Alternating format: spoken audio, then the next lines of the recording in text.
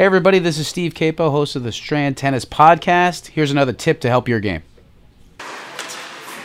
This is a good tip. You'll see. This is usually a intermediate mistake.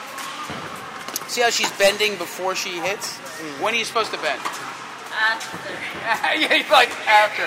So when you toss, you don't bend here.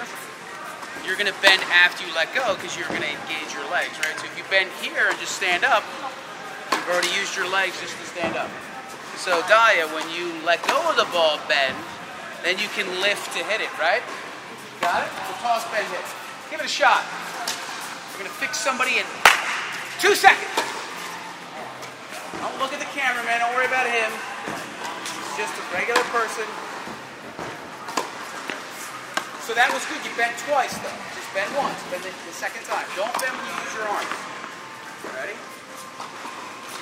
Perfect. That's really good. You see how you did that? You used your body to hit it. And it went in.